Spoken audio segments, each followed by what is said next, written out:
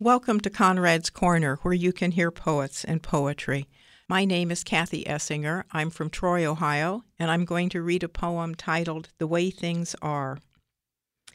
Last night I saw my neighbor throw one leg over a corner of the moon. He must have ridden it like that, cowboy style, all night long.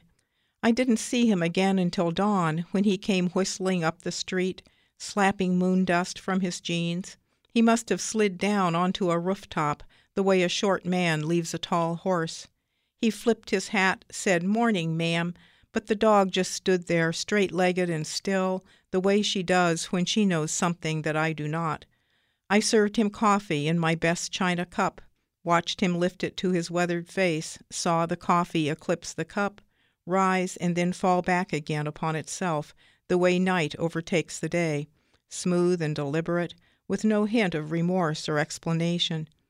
He talked about the weather, the lack of rain, what drought was doing to his garden, but his eyes stopped me from asking what I wanted to know about moonlight and darkness. He just drained the cup, chucked the dog under her chin, and whispered into her dark ear, "That's just the way things are, just the way they are."